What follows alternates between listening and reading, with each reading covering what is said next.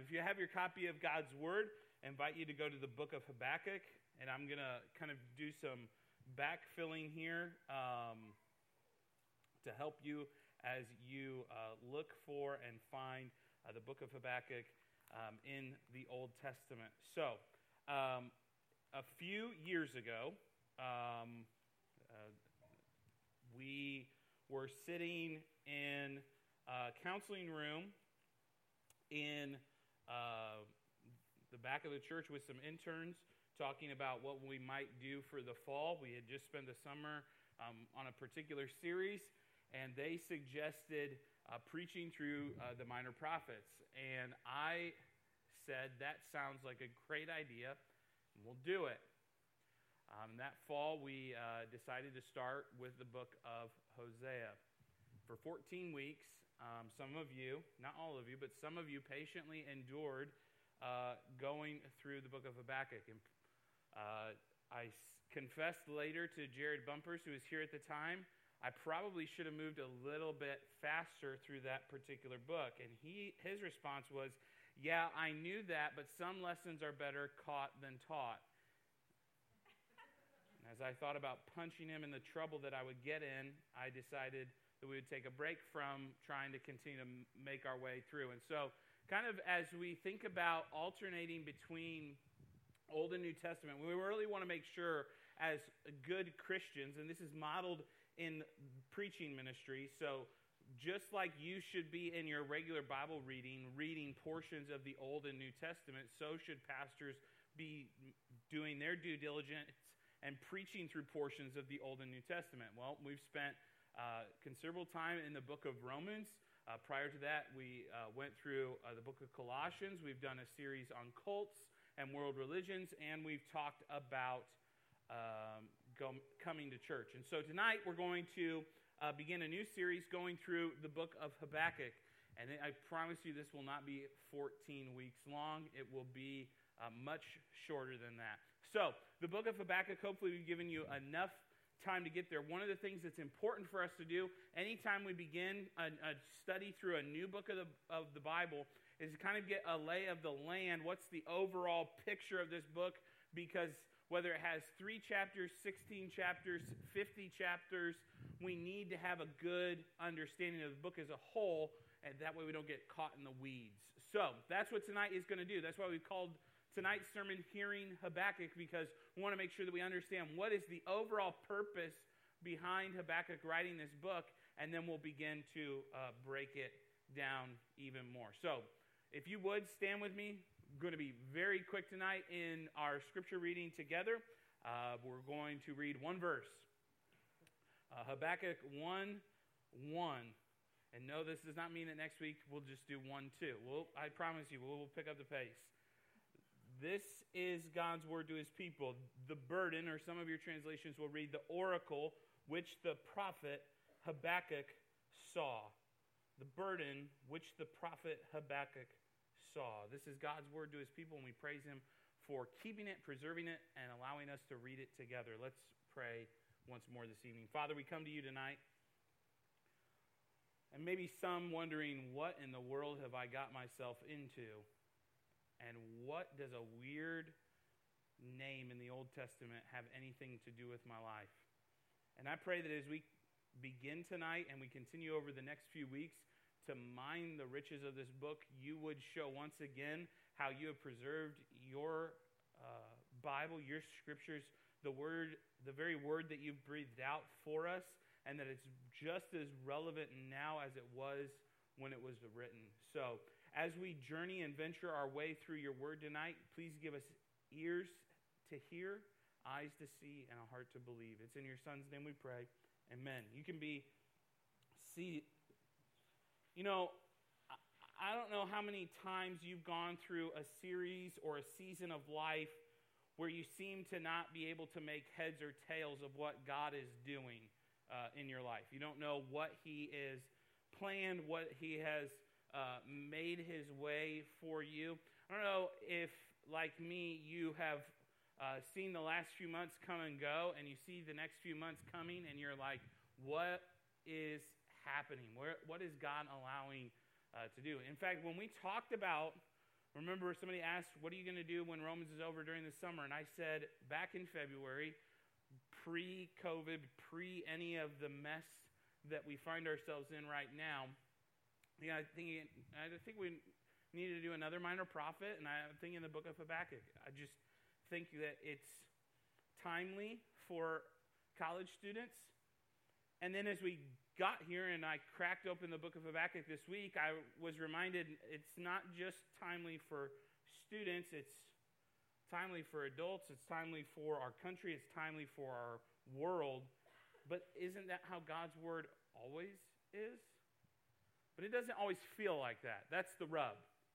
That really is the rub. We know that God's word is inspired. We know all of the right doctrinal and theological terms to put it in.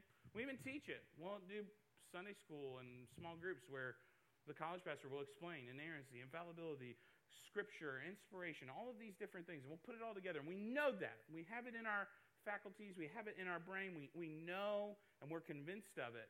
Yet, oddly enough, even with that information, even with that knowledge that resides in our brain, even with that confidence at which we come to church expecting that when the pastor gets up to preach, he's going to open up the Bible and he's going to teach and preach out of it, we still wonder and go through seasons of our life where we're like, God, what exactly are you allowing to happen? Where are you? And why do you seem so far away? Well, it's in light of those things that we actually find a prophet who has the exact same questions. The book of Habakkuk deals with a prophet showing us how we can actually ask God questions, how we can actually question what God is allowing to have happen to us in the right way. And furthermore, Habakkuk actually deals with a lot of contemporary issues that we face, a lot of contemporary questions that we ask. And our goal tonight, really, like I said at the beginning, is to get a lay of the land of the book so that we can better understand exactly what God's word has to say for us. And another reason why we want to do this is because I want us to see afresh and anew that the Old Testament matters, it's important, you should read it. It's not irrelevant. It's actually relevant. And what you're going to find is that much like the characters in the New Testament who you say, man, I can really resonate with that person, or their life seems to follow the same track as I can. I think there are more people in the Old Testament who you find are asking the exact same questions that you have asked yourself in the last few weeks, months, and even years.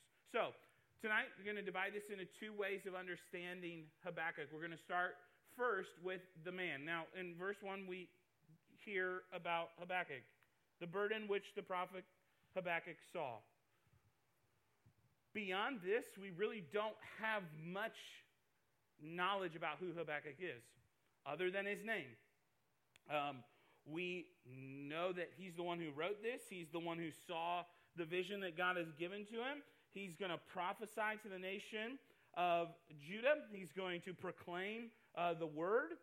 But other than that, we don't really know a whole lot about him. But we can put some details if we do a little bit of digging. And don't worry, I'm not going to make you dig. I dug. That's what I spent the week doing. I dug to bring you these details so you get a better lay of the land. What we do know is that the book of Habakkuk was probably written sometime between 612 and 587 BC.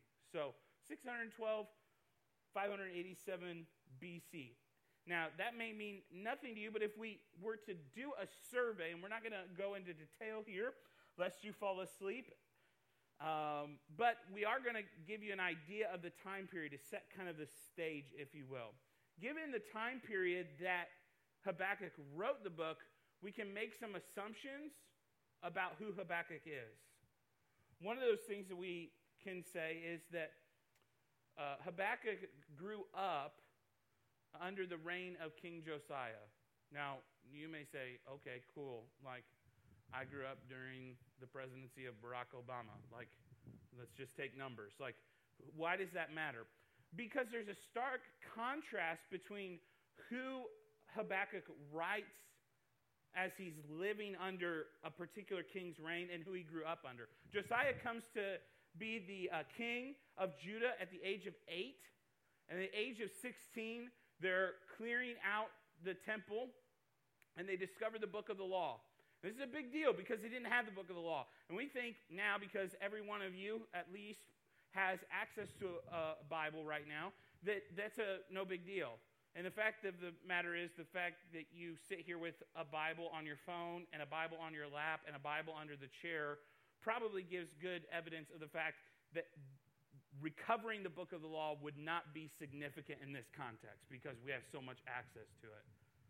But Josiah is renovating the temple. The book of the law is discovered. Josiah does what a godly king should do and says, hey, maybe we should read this together as a nation.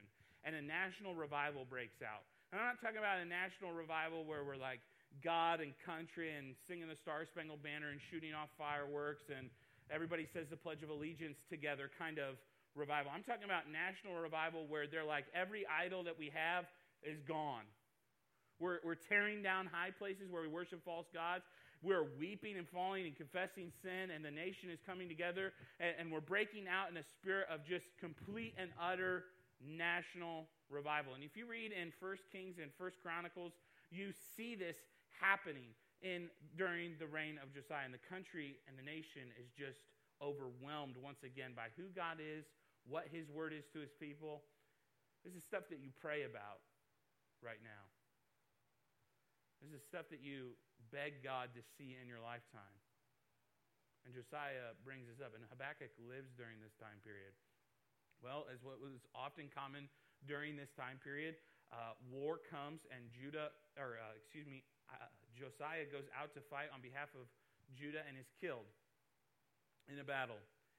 And Jehoiakim, talk about a name there, becomes the next king. And you would think, right? National revival, everybody loves Jesus. We're getting in the ballpark together not to watch baseball, but to sing praises to Yahweh. We're falling on our faces. There's nothing that's distracting us from God. We're on this, we're just on this upward trajectory. Everything is amazing. We love God. We're enamored with him. He's amazing. And you think Jehoiakim comes to the throne and is like, yes, let's keep that going. No, Jehoiakim comes to the throne and is like, we want everything to be the exact opposite of what it is. And Jehoiakim takes the country in the exact opposite direction. Idols are back. Worshiping God is put down. And suddenly the nation of Judah, instead of looking to her northern sister Israel and learning what happens when you fall away from God, Judah goes right back to where it is.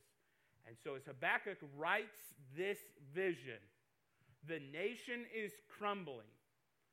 And what you're going to see as we chart through the rest of the book is not only is the nation crumbling, but the Babylonians are coming to take the nation into captivity. They're going to be referred to as Chaldeans, another name for Babylonians. They're coming in and they're going to take the nation and put it into captivity.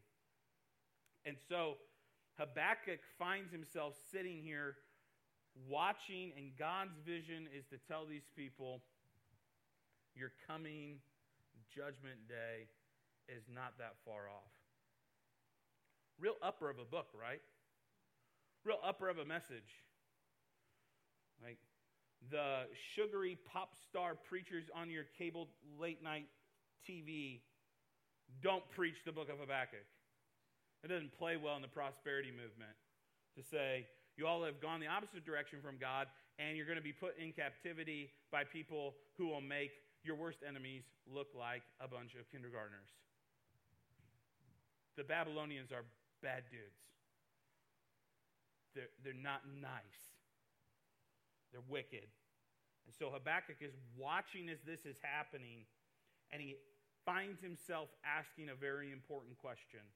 And one that I think a lot of people today ask themselves this very question. Here's the question that Habakkuk is going to ask.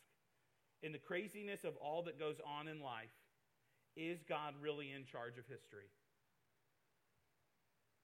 In the craziness of life, is God really in control? Fitting question, especially as you look around what's happening in our lives right now. So what's the message? And this is the second portion of our time together this evening. What's the message of Habakkuk? So this is the oracle which Habakkuk sees. And we're going to look at a couple of things tonight from the book that will launch us into this study. There are many, many things that we need to learn from Habakkuk. One of them, though, right at the beginning, is the important lesson of not learning what happens to people who do not listen to God. The nation of Judah, the southern nation, remember, Israel and Judah are separated at this point. Israel has been led into captivity, and now they are no more.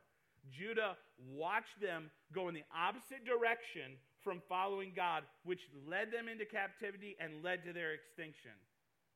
Well, almost to their extinction. There's a remnant coming, but we won't get there right now. Judah sits and watches this happen and then does the exact same thing. It is really easy for us to read our Bibles and look at other people and go, look at those morons, while we do the exact same thing.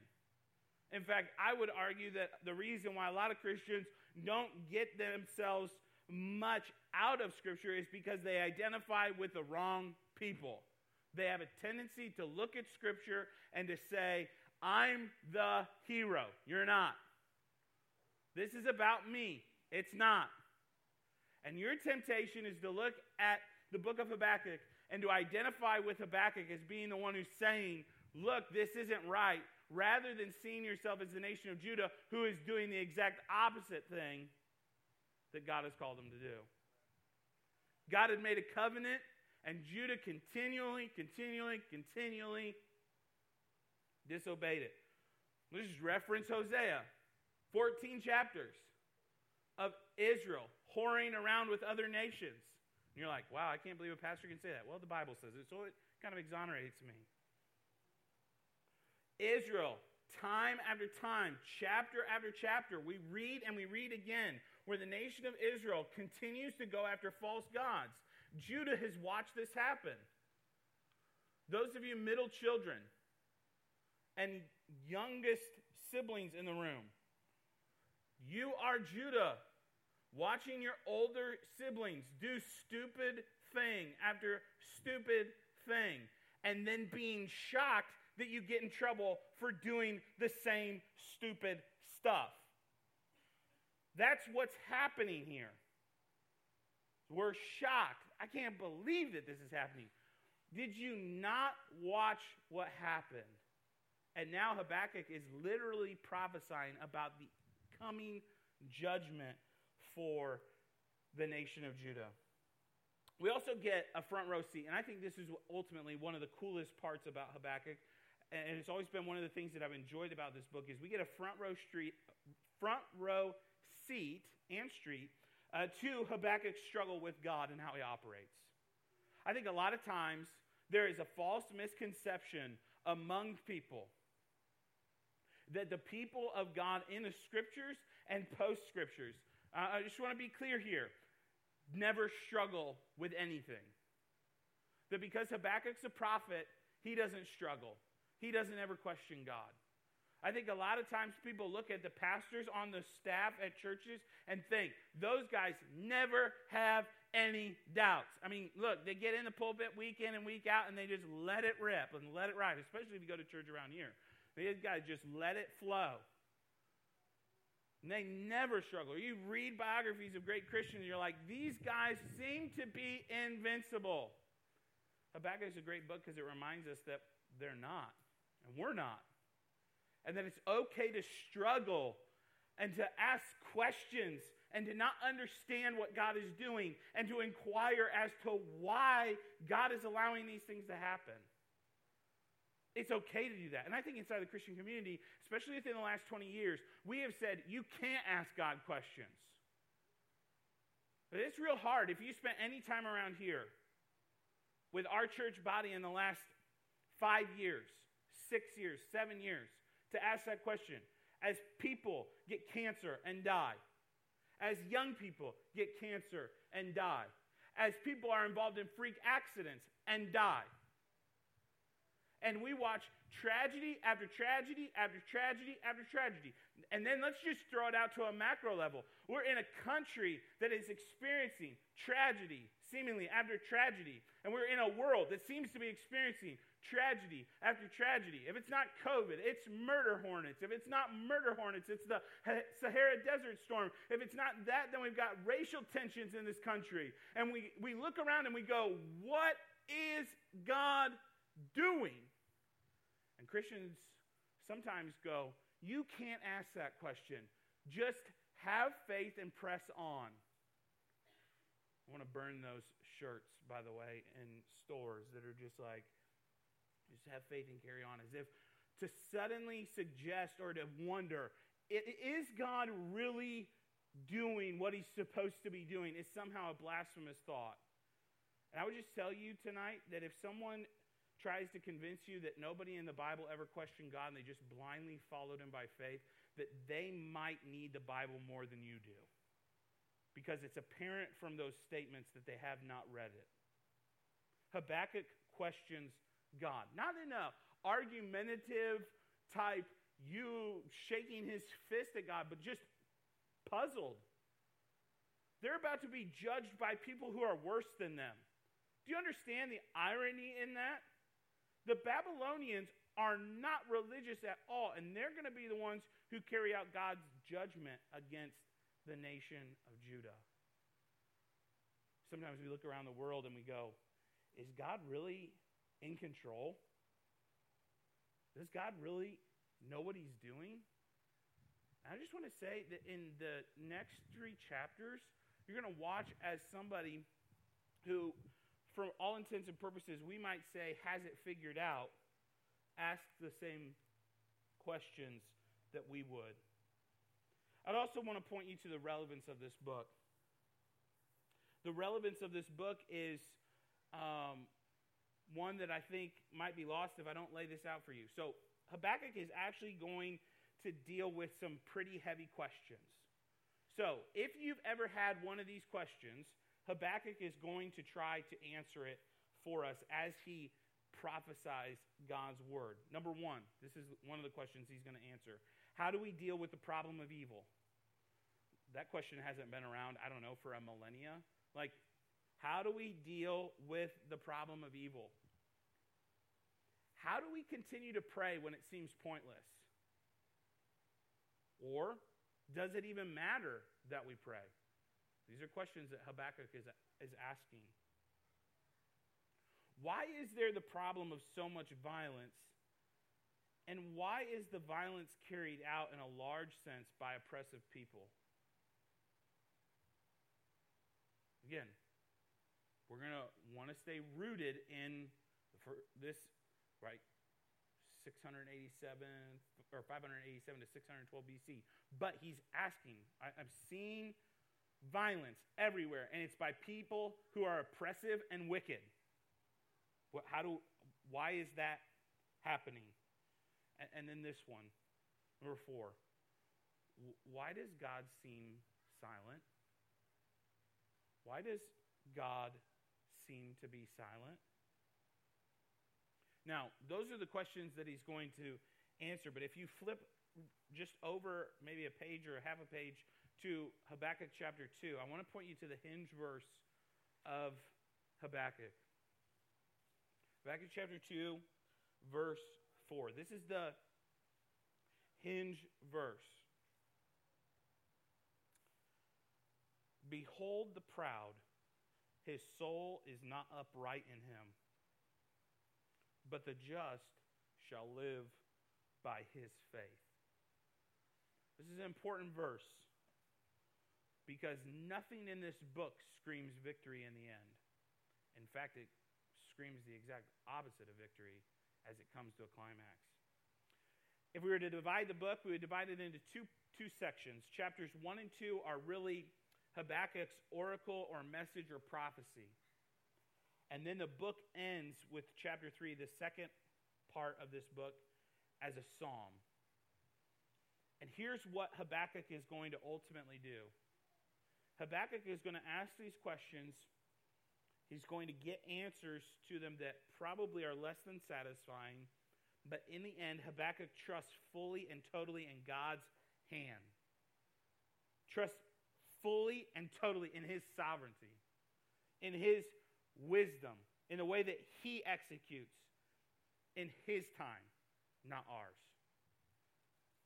He learns to trust in God's perfect timing and how he chooses to execute judgment. And I love this because 2 chapters of prophecy, proclamation,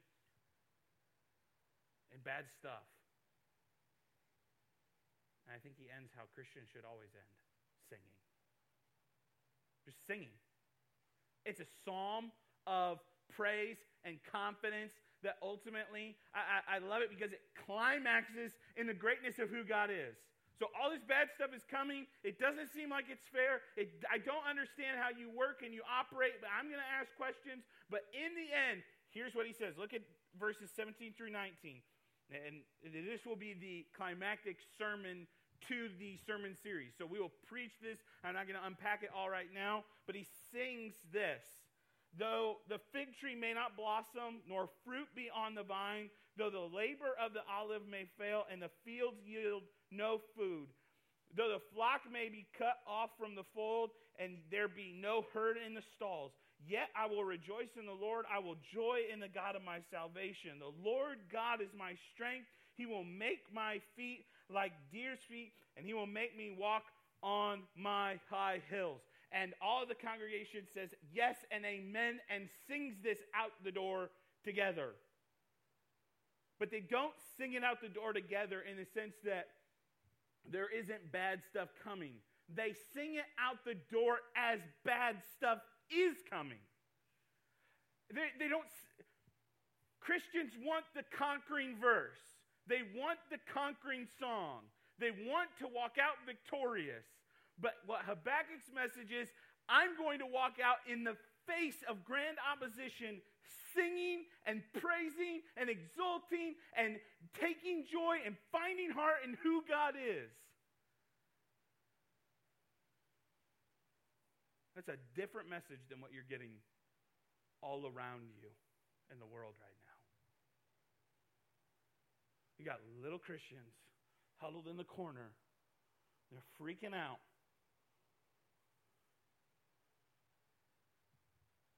Every news story, more death, more destruction, more disease. And Christians are over in the corner going, what is happening? And Habakkuk says, I'm trusting in God. I'm putting my eyes up off of this world. I'm putting them on God. I'm trusting in his plan, his ways, his thoughts, his desires. And I'm marching towards that because it's far greater.